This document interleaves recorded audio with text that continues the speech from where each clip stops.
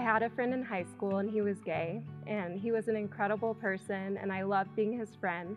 But deep down, I felt a sense of shame. I think this shame stemmed from some toxic theology that I was raised with. That theology taught me that anyone that was attracted to the same sex was living in sin and choosing to live in sin, and that I shouldn't surround myself with people that chose that life.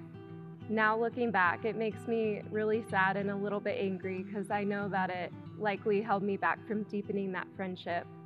The last few years, I've really deconstructed my faith, and I feel so much freedom and a much larger capacity to love every single person, no matter what. And I don't feel held back anymore. I now have a deep realization that God truly loves every person, no matter race, gender, sexuality, status. And I know God would just want us to be inclusive, and He would want us to love each other instead of fearing each other. All right. It's a good way to wake you up.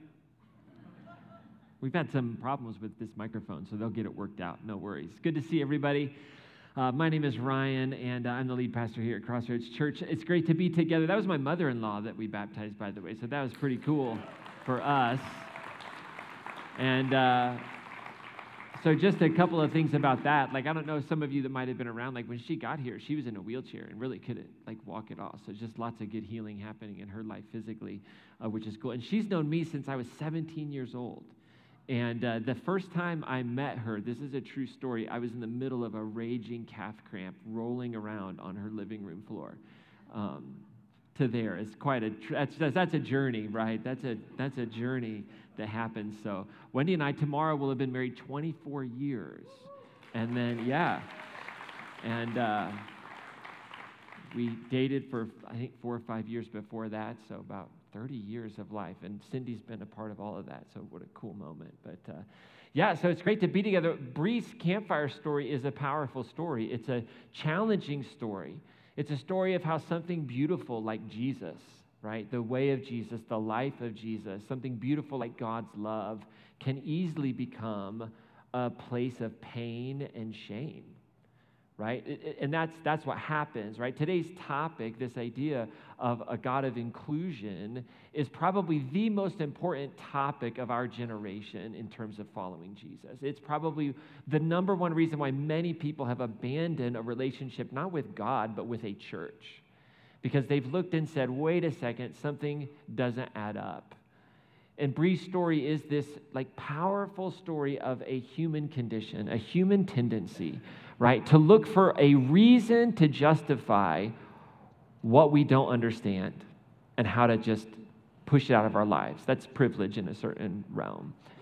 But right, it's a great story of how when we take something we don't understand that's not a part of our story, we'll take our religion, we'll take our values, we'll figure out some way to justify why we can just get it out of our lives, why we can exclude it. And perhaps you have experienced the pain of that exclusion. And maybe this morning this topic is deeply important to you because you have somehow survived that trauma. And yet you still have the wound and you still have the trauma to show for it. And yet you're still showing up in a church setting that represents maybe a lot of pain. Or maybe you've been the source of exclusion. Maybe you've been a part of a spirituality that at one point in time taught you what it taught Bree, right? That there are certain people, there are certain things, there are things that take place in our world that you have to make sure that you don't have any participation, that you get them out of your life. Don't have table fellowship. It's one of my favorite verses in the Bible. We don't have table fellowship with those people, right? And the way in which we looked at the Bible, the way in which you were handed the Bible really became this manual for who is in and who's out, who to exclude, who do we love, who do we not. And instead of maybe recognizing a more mature or adult-like way of reading the Bible, that even within the Bible we find the tension of human existence on its pages, we just assumed, well, if so-and-so said it or somebody wrote it, then it must absolutely be what I have to follow without any question. And so maybe somewhere along the way, you just picked up this habit, like me, of figuring out who to exclude. And sometimes it's something as simple as a personality difference, right? We don't get along, so we just kind of exclude them from our work group. We exclude them from the neighborhood group, from the book club, right? Maybe it's our religious differences, kind of what we started to explore a little bit. I know that I personally have had to spend time in my own life repenting of the sin of exclusion. There's a lot of things about my spiritual heritage and my ancestors that I kind of grew up with, that I appreciate and that I value deeply and that I wouldn't be here today without. But there are things that I've had to go through this process of recognizing that I was handed some stuff that I took on and I kept a hold of out of fear. And I've had to do my own share of recognizing that I'm a person that wounds, that has wounded, and sometimes I've wounded with the best of intentions. Y'all ever done that? Y'all ever excused your wounding of others in the name of love? What's the most loving thing to do? Right? That's this like cycle.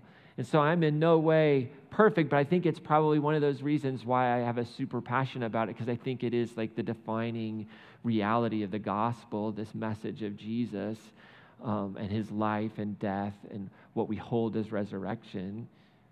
I think it is the defining feature of the church right now. And I think we're going to get through it. I just think there's a lot of pain around it. Because here's the thing, the human condition is that we tend to define ourselves based upon the differences that we have, right? We create our group, and our group is certainly based upon what we have in common, but a lot of times it's based upon, and the edges are built around our differences. And if you've heard me talk about the domes of existence before, if you haven't, you just haven't been around long enough. Because I eventually bring this up because I think it's a great metaphor, great visual, that we have these three domes that we live in. The first dome that we live in is our smallest, most shallow dome, the ego, my story, where I grew up, my identity. It's important. We have to have that. It's not bad. It's not bad. I want to hear that. We have to have a sense of identity. If you have no sense of identity, that can lead to very painful realities. So we have the my story. Then the second dome above that is our story. Right? It's our group think. We're all a part of it. We need our groups. Crossroads is a group. Christianity is a group, right? Male, female, non-binary, those are all groups. Heterosexual, homosexual, bisexual, transgender, they're all groups. We need our groups. There's nothing wrong with our groups. And we have our stories. And it's in our stories that we oftentimes find a great sense of hope and healing. We find a sense of purpose. But we also find a lot of othering in our group think. In those groups and the way we define ourselves, the edges, again, are built upon who's in and who's out. But then there's the story, the big dome, the one that's like hidden right in front of us in the scripture when we say there's but one God. There's just one story. And all these groups are a part of it. And really healthy spirituality, healthy faith, healthy religion is always trying to find how do we exist in those spaces. And how do those spaces always push us forward in maturity, right? Maturity, spiritually speaking, is a movement from me to we to us, right? It's that movement, right, where I understand myself appropriately, I understand my groups appropriately, and I understand the big story appropriately. And it's in these little groups, it's in the we category, that we dome, that oftentimes it's our ignorance, it's our fear, and it's our anger based on those differences that lead to this very, very terrible, painful, violent thing that we call othering right now, right? It's in when we get tight-knit into our groups, when our groups become unquestionable. Richard Rohr said, whenever something in our lives becomes unquestionable, it's demonic. I love that. Whenever we're not allowed to ask, hey, wait a second, when it has that kind of a control on us, it's moved into this realm of demonic.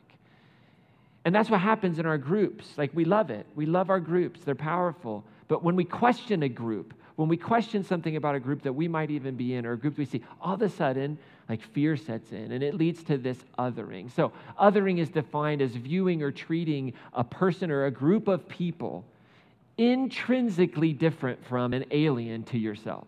That there's something about them, because they are Republican, because they're a Democrat, because they're, I don't even know what all the political parties there are, right? Because they're one of those, whatever those are, they're intrinsically different than you. That there's something about them that's just not right. There's something about them that is unwhole, right?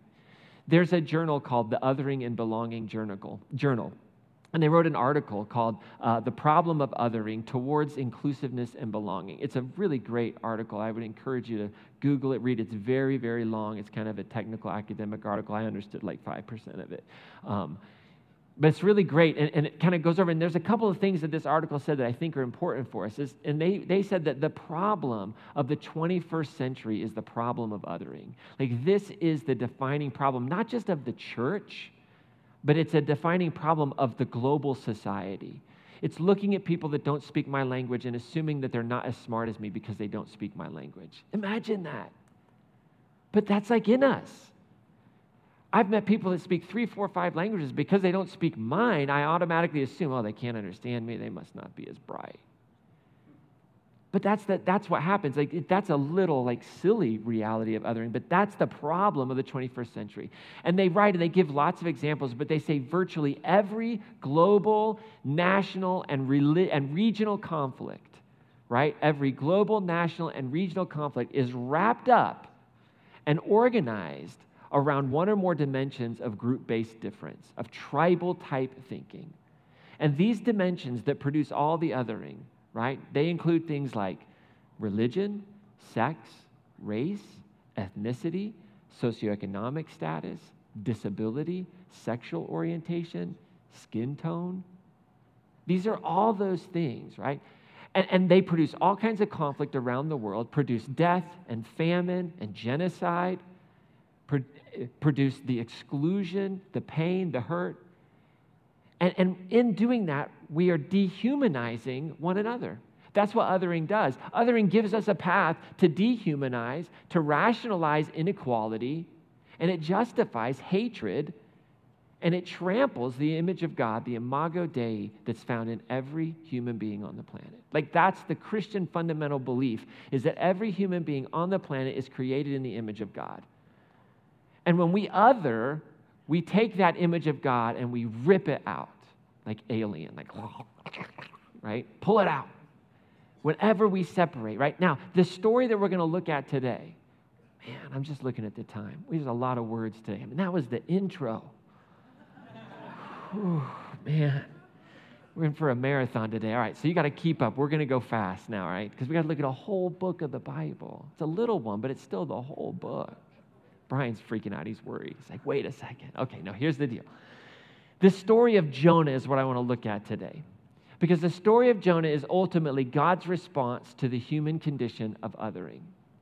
I grew up in a world that told me Jonah is about why you don't disobey God, because God will throw you in the sea. And everything that God wants you to do, this was like what would presented when they would preach the story of Jonah. Like, for God to put a call on your life, you've got to be miserable. And you're not going to want to do it. But you do it anyway, because otherwise there's a sea and a storm and a great fish. And here's the deal. Like, that's really not what the story of Jonah is about at all. The story of Jonah is similar to the story of Job in that it's teaching us wisdom. It's giving us this story set in an ahistorical time. So the story of Jonah, we don't know who the king of Nineveh is. We don't know who the king of Israel is at the time. The only kind of historical bit of piece that we're given is that the guy Jonah is associated with a prophet who's named earlier as part of the history of Israel. So it's kind of taken this man and placed him in this story, but the point of the story of Jonah is, it's to transcend time. It's a timeless narrative, and it speaks to the evils and the dangers of arrogance and othering that happen to us when we think we've got it all right with God, when we're the chosen ones. And it speaks to the beauty and the goodness and the mercy of God's inclusion. You know, I happen to think that there are passages in Scripture that are like 2 steps forward in the vision of God for this world, and there are passages in Scripture that are 1 step backwards into human reality. It's a tension that we all live with. You all have good days and bad days, right? You have some days where you're like crushing it, just like Jesus, gave some money to the person who didn't have any, didn't yell at my spouse when they deserved it, made breakfast for my kids, mowed my neighbor's lawn. And then you have days where you're like, in the name of Jesus, may that lawn rot. I can't believe how loud the neighbors were last night. You're producing curses over their cars, right? That's a 1 step backwards, right? 2 step forward. That's the beauty of our Christian scriptures. I've come to believe and see that if you really take the Bible for what it is, the beauty of what it is, that's baked into it. So let's ask the question, what wisdom does Jonah offer? So for those that aren't familiar with the story of Jonah, that's awesome. But Jonah is the story of this guy who's a prophet who gets this phone call from God one day. And God says, hey, I want you to go to this town called Nineveh. Now, Nineveh was the capital of the Assyrian Empire. And the Assyrian Empire had earlier destroyed the Israelite nation. Like Assyria had come and exiled a big chunk of Israel. And so the Assyrians and Nineveh represent in the imagination of the people who would have been reading this, a town, a city that's like, no thank you. So we just have to kind of know that. We wouldn't know that because most of us have never been to Assyria. So Nineveh, capital city. God calls Jonah, says, I want you to go to Nineveh. I want you to warn them. They're acting so bad towards one another, so wicked that it came to my desk, right? Imagine that your behavior towards your neighbor is so bad that God gets a memo. Like not a lesser angel, not one of the court members, because you got to remember, like in Israelite imagination and thinking, like there's a whole court of divine beings that are out there. But it's so bad, the stench of it rises all the way to God's desk. And you got to imagine, if you're on that Post-it note, that can't be good. But here's the deal, Jonah refuses the assignment. He hangs up on God. And he's like, I got to get away from God. The text actually says he tries to get away from God. It says, but Jonah made ready to flee to Tarshish, which is, by the way, in the opposite direction from the Lord.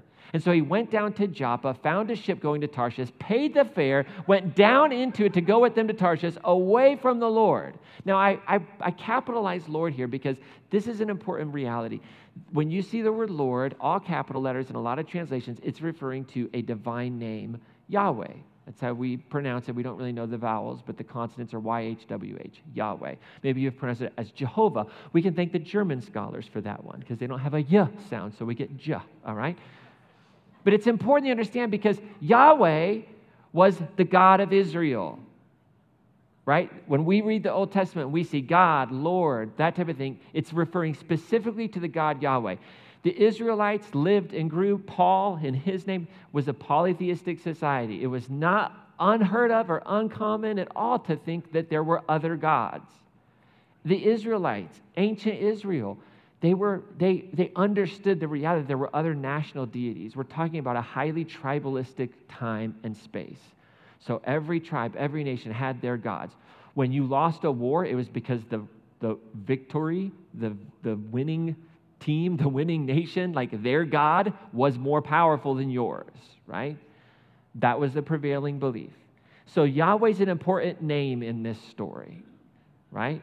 So he tries to run away from Yahweh, and then it says that Yahweh sends the storm.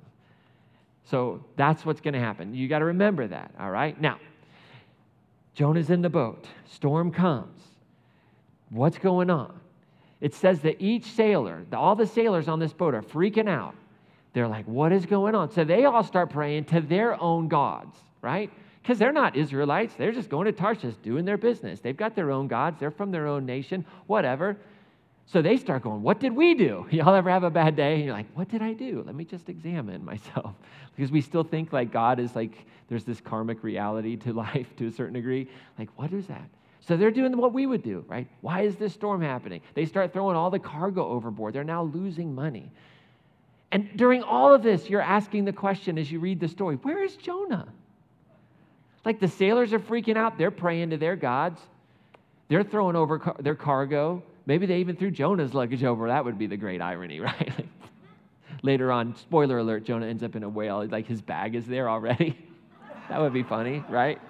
It's oh, thank God, I thought I lost those pair of pants. So Jonah, where is he, right? Text says, meanwhile, Jonah had gone down into the hold of the ship, and he's fast asleep.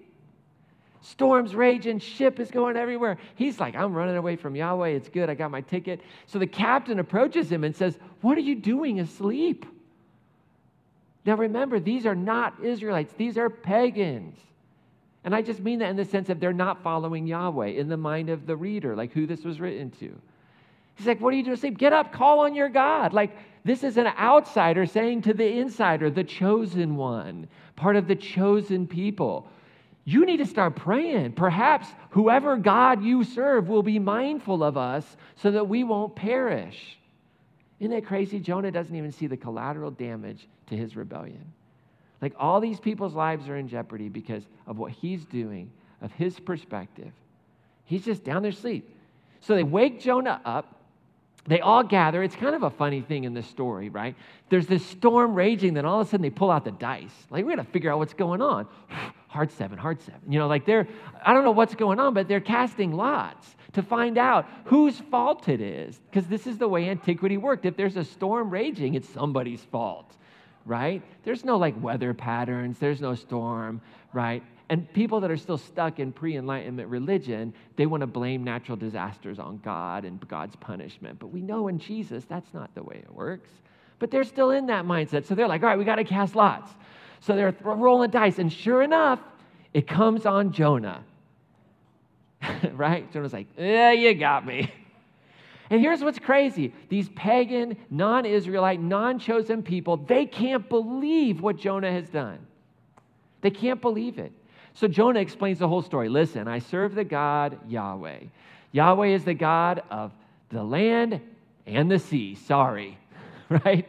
Like, again, you've got to bring a little bit of like what you learn about Greek mythology, right? It's not Poseidon and Zeus. It's just Yahweh, right? Like, he's the God of it all.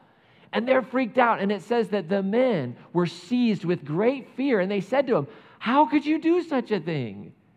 We would say like this, how could you be so stupid? That's how we would say it, right? How could you be so dumb? Like, you're trying to flee from your God that is the God of the sea and the earth. Like, where exactly do you think you're going to go? Like, space travel hasn't been invented, so we haven't had to worry about that yet. But like, where are you going to go? What are you going to do?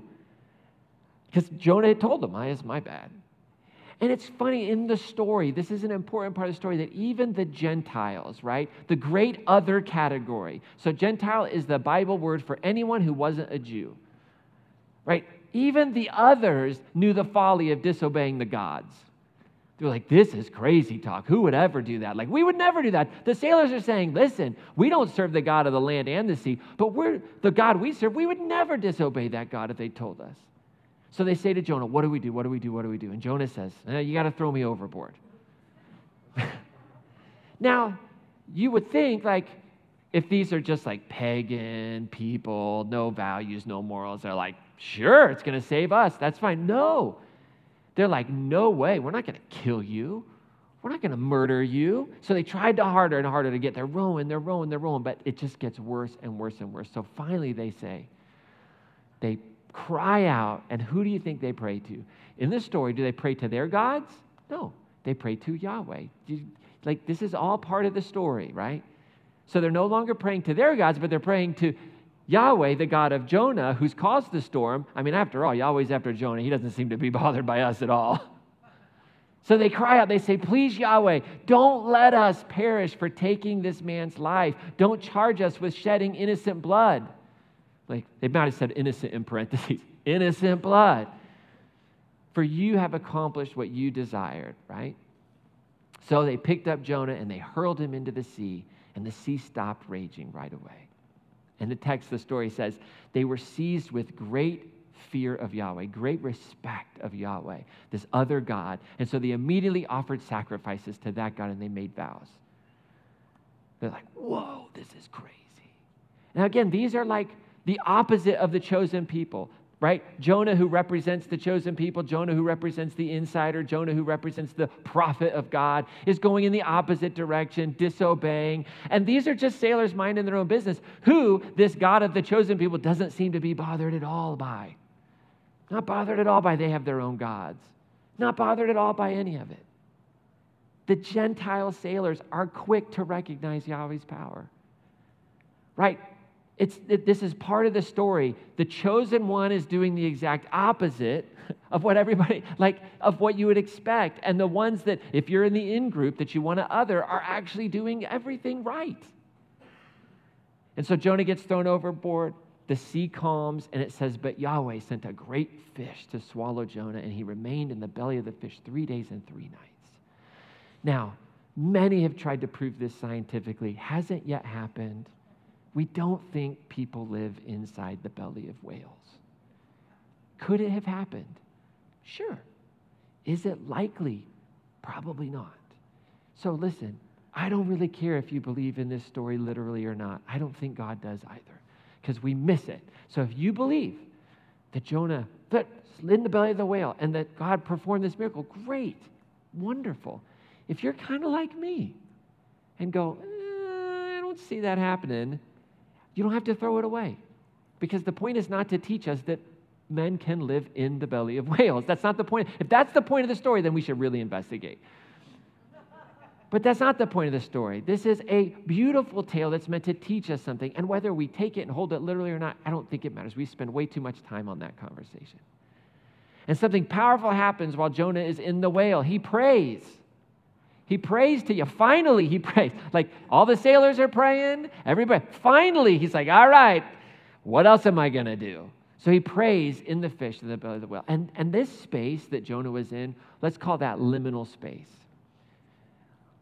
Like no better place for like in-between transition, life evaluation than the belly of a whale. Right? The whale represents this type of space. You're in between what is and what will be, right? You're kind of waiting. What's going to happen? I mean, I don't know. Jonah's like, should I put up pictures? How long am I going to be here? I don't know. Right? What's going on? It's the opportunity for transformation. And I love that Jonah prays in that liminal space. I love the way the story goes. And so it says that the Lord then commands the fish to spew Jonah out onto dry land. And then we get take 2 of the directive. It's like, hey, Jonah, I'd like you to go to Nineveh and warn the people. And Jonah goes this time. It's like, lesson learned, right? So he goes and he gives a warning. And the text says that when the news reached the king of Nineveh, we don't know who the king of Nineveh is. We don't know what time period it's supposed to be. Remember, it just reaches the king. So here's this little prophet, nobody knows, from Israel, going around with a little megaphone, telling people they need to repent, they need to change. And it reaches to the king of Nineveh, and he puts on sackcloth, starts mourning. He proclaims throughout all of Nineveh, by decree of the king and his nobles, no man or beast, no cattle or sheep shall taste anything. It's a forced fast. Even the beasts of the field are not eating. I hope you're getting a bit of the hyperbole here. Right? They muzzled and nobody's eating. The whole place. We're not going to eat. We're not going to drink any water. Everybody should be covered in sackcloth. So all the cattle ranchers got to go and put sackcloth on all the cattle. All the sheep have to wear, all the chickens, little chicken sackcloths, right? Okay, you with me on the story now? All right. Everybody's wearing sackcloth and ashes, which is the sign of repentance and mourning. Everybody's going to turn away from their evil way and from the violence of their hands. You got to remember, this is about violence and evil done to one another. That's the underlying sin, right? And the king says, who knows? God may again repent and turn from this blazing wrath so that we will not perish. And when God saw by their actions, I love that phrase, by their actions, how they turned from their evil way, he repented of the evil he did, threatened to do to them, and he didn't carry it out. This is very ancient language, right? This destruction that was going to take place, this God, he always says, no, I'm not going to do it. And here's that, a third time, the Gentiles, the Ninevites, were quick to change their actions. They were like, yes, I'm in. So the sailors, the Ninevites, they're all doing the exact opposite of Jonah, the prophet, the chosen one. Now, Jonah gets ticked off, the story goes. He is honked off at God, like ticked off, because Jonah wanted the others to pay. He wanted the Ninevites to pay. He didn't like the Ninevites. Hearkening in the Israelite imagination are the Assyrians, the Ninevites that would come in and destroyed their homes and burned their city. So he prays to God, oh Lord, this is why I didn't want to go. This is why I said no when I was back in my own country. I didn't want to go. This is why I first fled to Tarshish. because I know that you are a gracious and merciful God, slow to anger, abounding in kindness, repenting of punishment. So now, Lord, please take my life from me. Take it. Take it all. It's better for me to die than to live. If they have to live on this planet, I don't want to live on the same planet with them. Again, hyperbole. It's part of the story. And I love Yahweh says, are you right to be angry? Such a good question. I mean, I wouldn't lead that with an argument with your spouse or your significant other when they're mad. Are you right to be angry? So it says that Jonah left the city, right? And he went out to the east and he built himself a little hut and he waited under it. And he found some shade and he wanted to see what would happen to the city. Can we just pause for a second? Like God has spared the city and Jonah is still hoping for the worst. He goes out of the city. He's like, it'll never last. These people, it's not real. And he's just watching. And now God uses an object lesson to help Jonah get the point. And it helps us all get the point. So he takes Jonah and he overnight he allows this plant to grow, a gourd plant it says. And it's just this big leafy plant. And it provides all the shade. And all of a sudden the east wind comes and it's blowing the next day and it's super hot and he's out there, but the plant is giving him all this shade and it's so wonderful. And he's just comfortable as he watches. Big shade plant, doesn't know where it came from, but it's just there. And then all of a sudden the plant withers and dies instantly. And now he's just under the scorching sun. The plant is dead and he's cursing the plant. He's so angry. And he says it again, it's better for me to die than to live.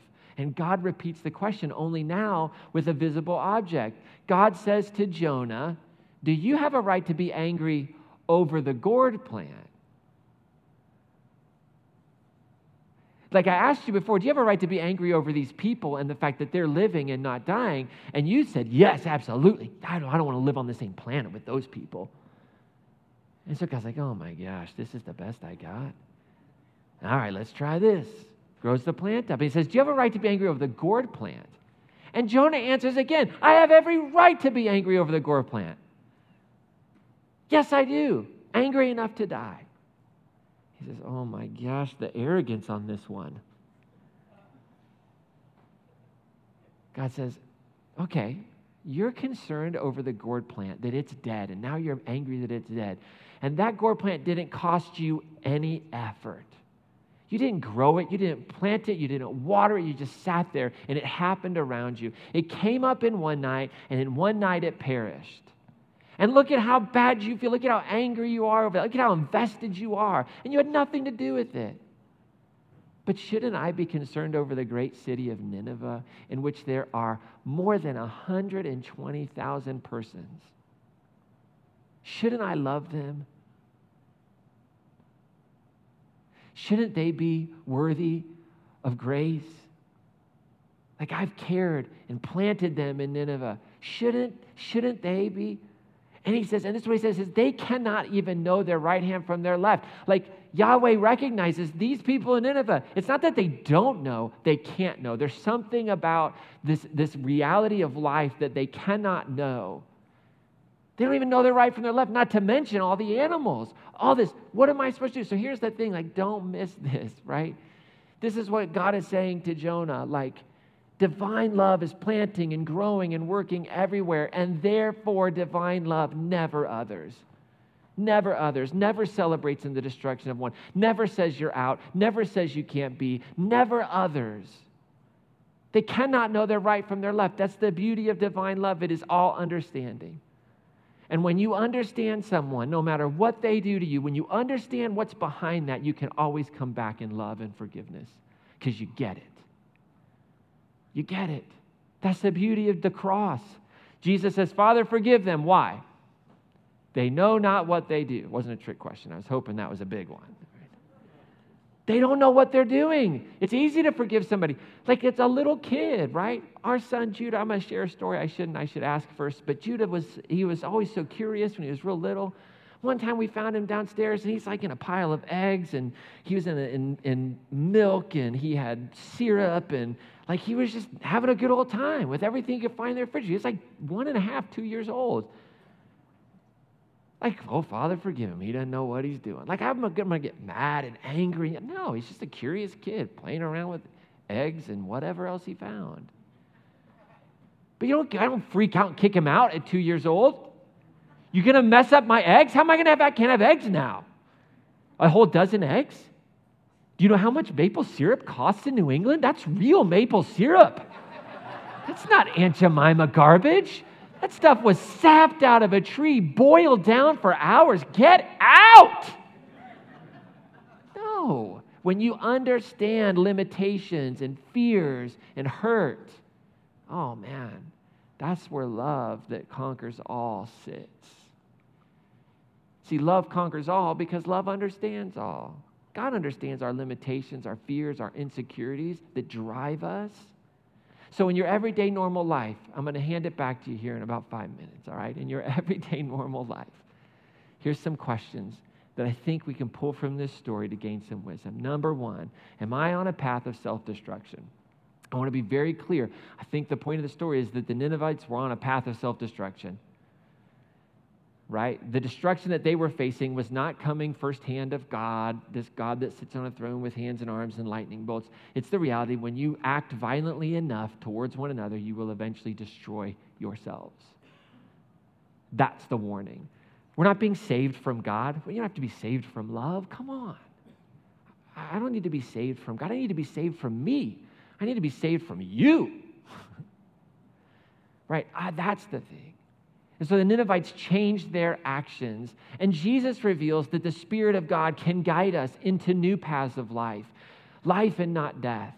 It's a narrow road, though, but we have to ask ourselves that question: am I on a path of self-destruction? Am I making choices in my life that are destroying my family and my relationships and my health? Do I need to make a change?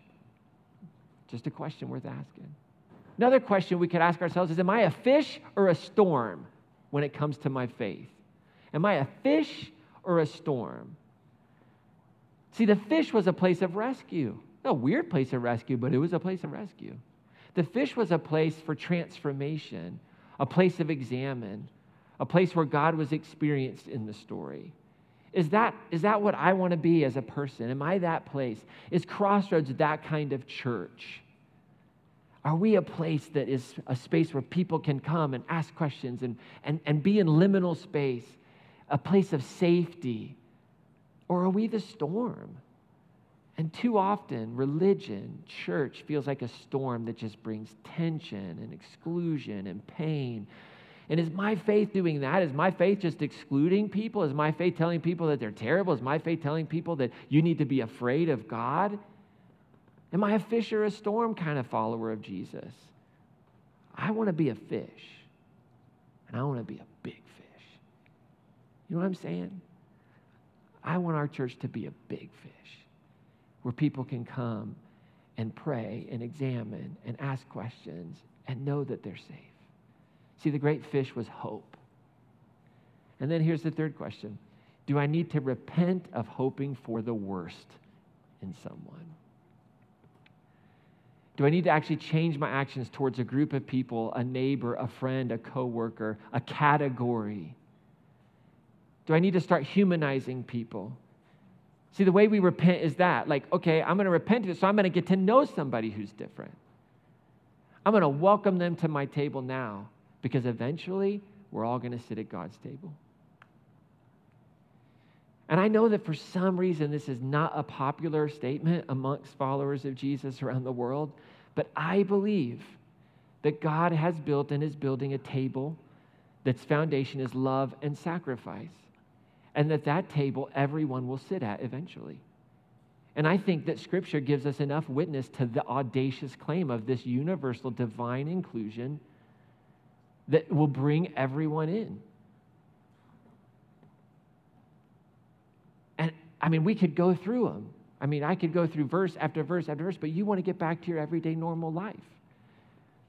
But there are verses like love never fails. We talked about that one. I love this one. At the name of Jesus, every knee should bow, of those in heaven, those on earth, and of those under the earth. Okay? And that every tongue should gladly confess that Jesus Christ is Lord to the glory of the Father. in Philippians. That's a good one. That love is going to do this.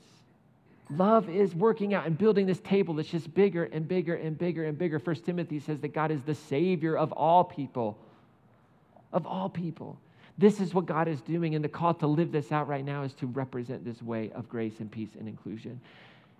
And when we live this out, you know what happens? Like belonging and inclusion start to mark our churches, our families, our society, our world. And when belonging and inclusion mark our existence, war ends. What is war? War is simply the intolerance of a person who's different than me. It says, I can no longer live with you being different than me.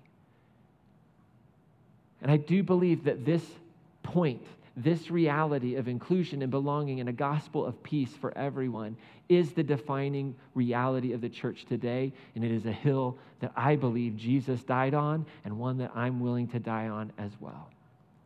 That article I mentioned earlier said belongingness entails an unwavering commitment to not simply tolerating and respecting differences, but to ensure that all people are welcome and that they all feel that they belong.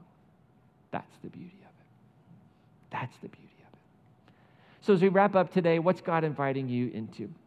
We're going to get you out of here to go and include and enjoy.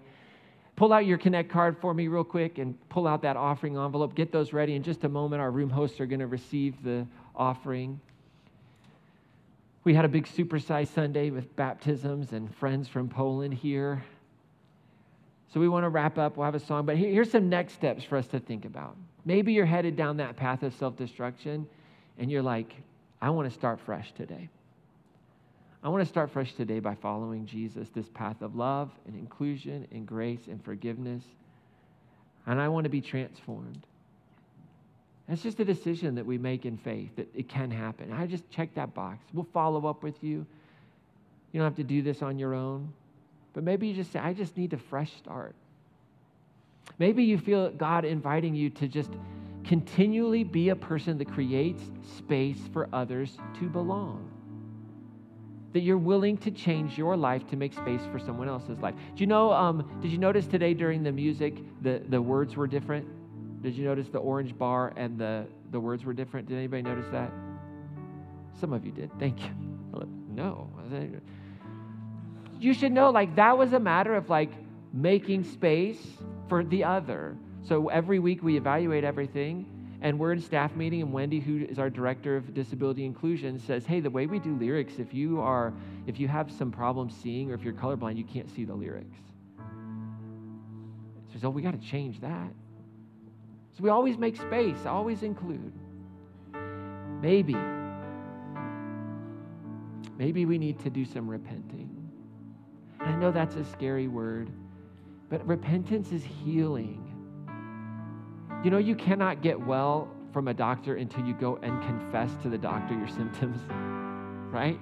Imagine if you showed up at the doctor's office and you're in like serious pain and they were like, what's wrong? You're like, nothing. I just wanted to make an appointment. I'm good. Well, can you tell me where the pain is? I'd rather not. Like, is it in your feet? I just don't want to say I'm not comfortable. It makes me feel bad. I'm embarrassed.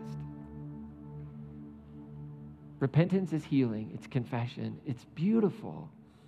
It's not control. We don't have to be afraid. But maybe it's time to just confess before God, to a close friend. Man, I've got to overcome some fear of a group. I've got to overcome some othering that I've done. So do me a favor, finish filling out that Connect card. Give generously today in the offering. Enjoy this song. Just sit for a moment, and then we'll get you out of here to go enjoy the rest of your day.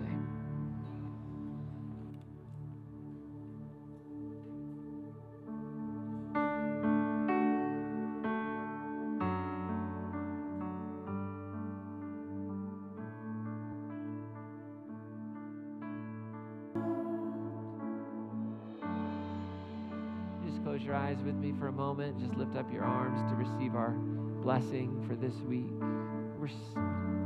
Sometimes we're just in such a hurry to what's next. We can miss what's now. So in this moment, just breathe deep. the grace of truth, the grace of love, the grace of hope. So this week, may divine love open your eyes. Open your eyes to those who are experiencing the evil of othering. And may your heart be heavy and burdened enough that your hands take action. And for those of us who may in fact be consciously or unconsciously excluding or othering people, may perfect love cast out all fear. And may our hearts be turned towards understanding rather than judging. And may Crossroads be like the great fish for many in the storms of religion and life. May we be a space of hope, a safe space for deconstruction of dangerous spirituality and reconstruction of healthy spirituality grounded in the peacemaking path and work of Jesus, the one who we proclaim in faith to be living and working among us, transforming our sorrows into joy, our despair into hope, and our fear into love. Amen. Have an amazing week, everyone.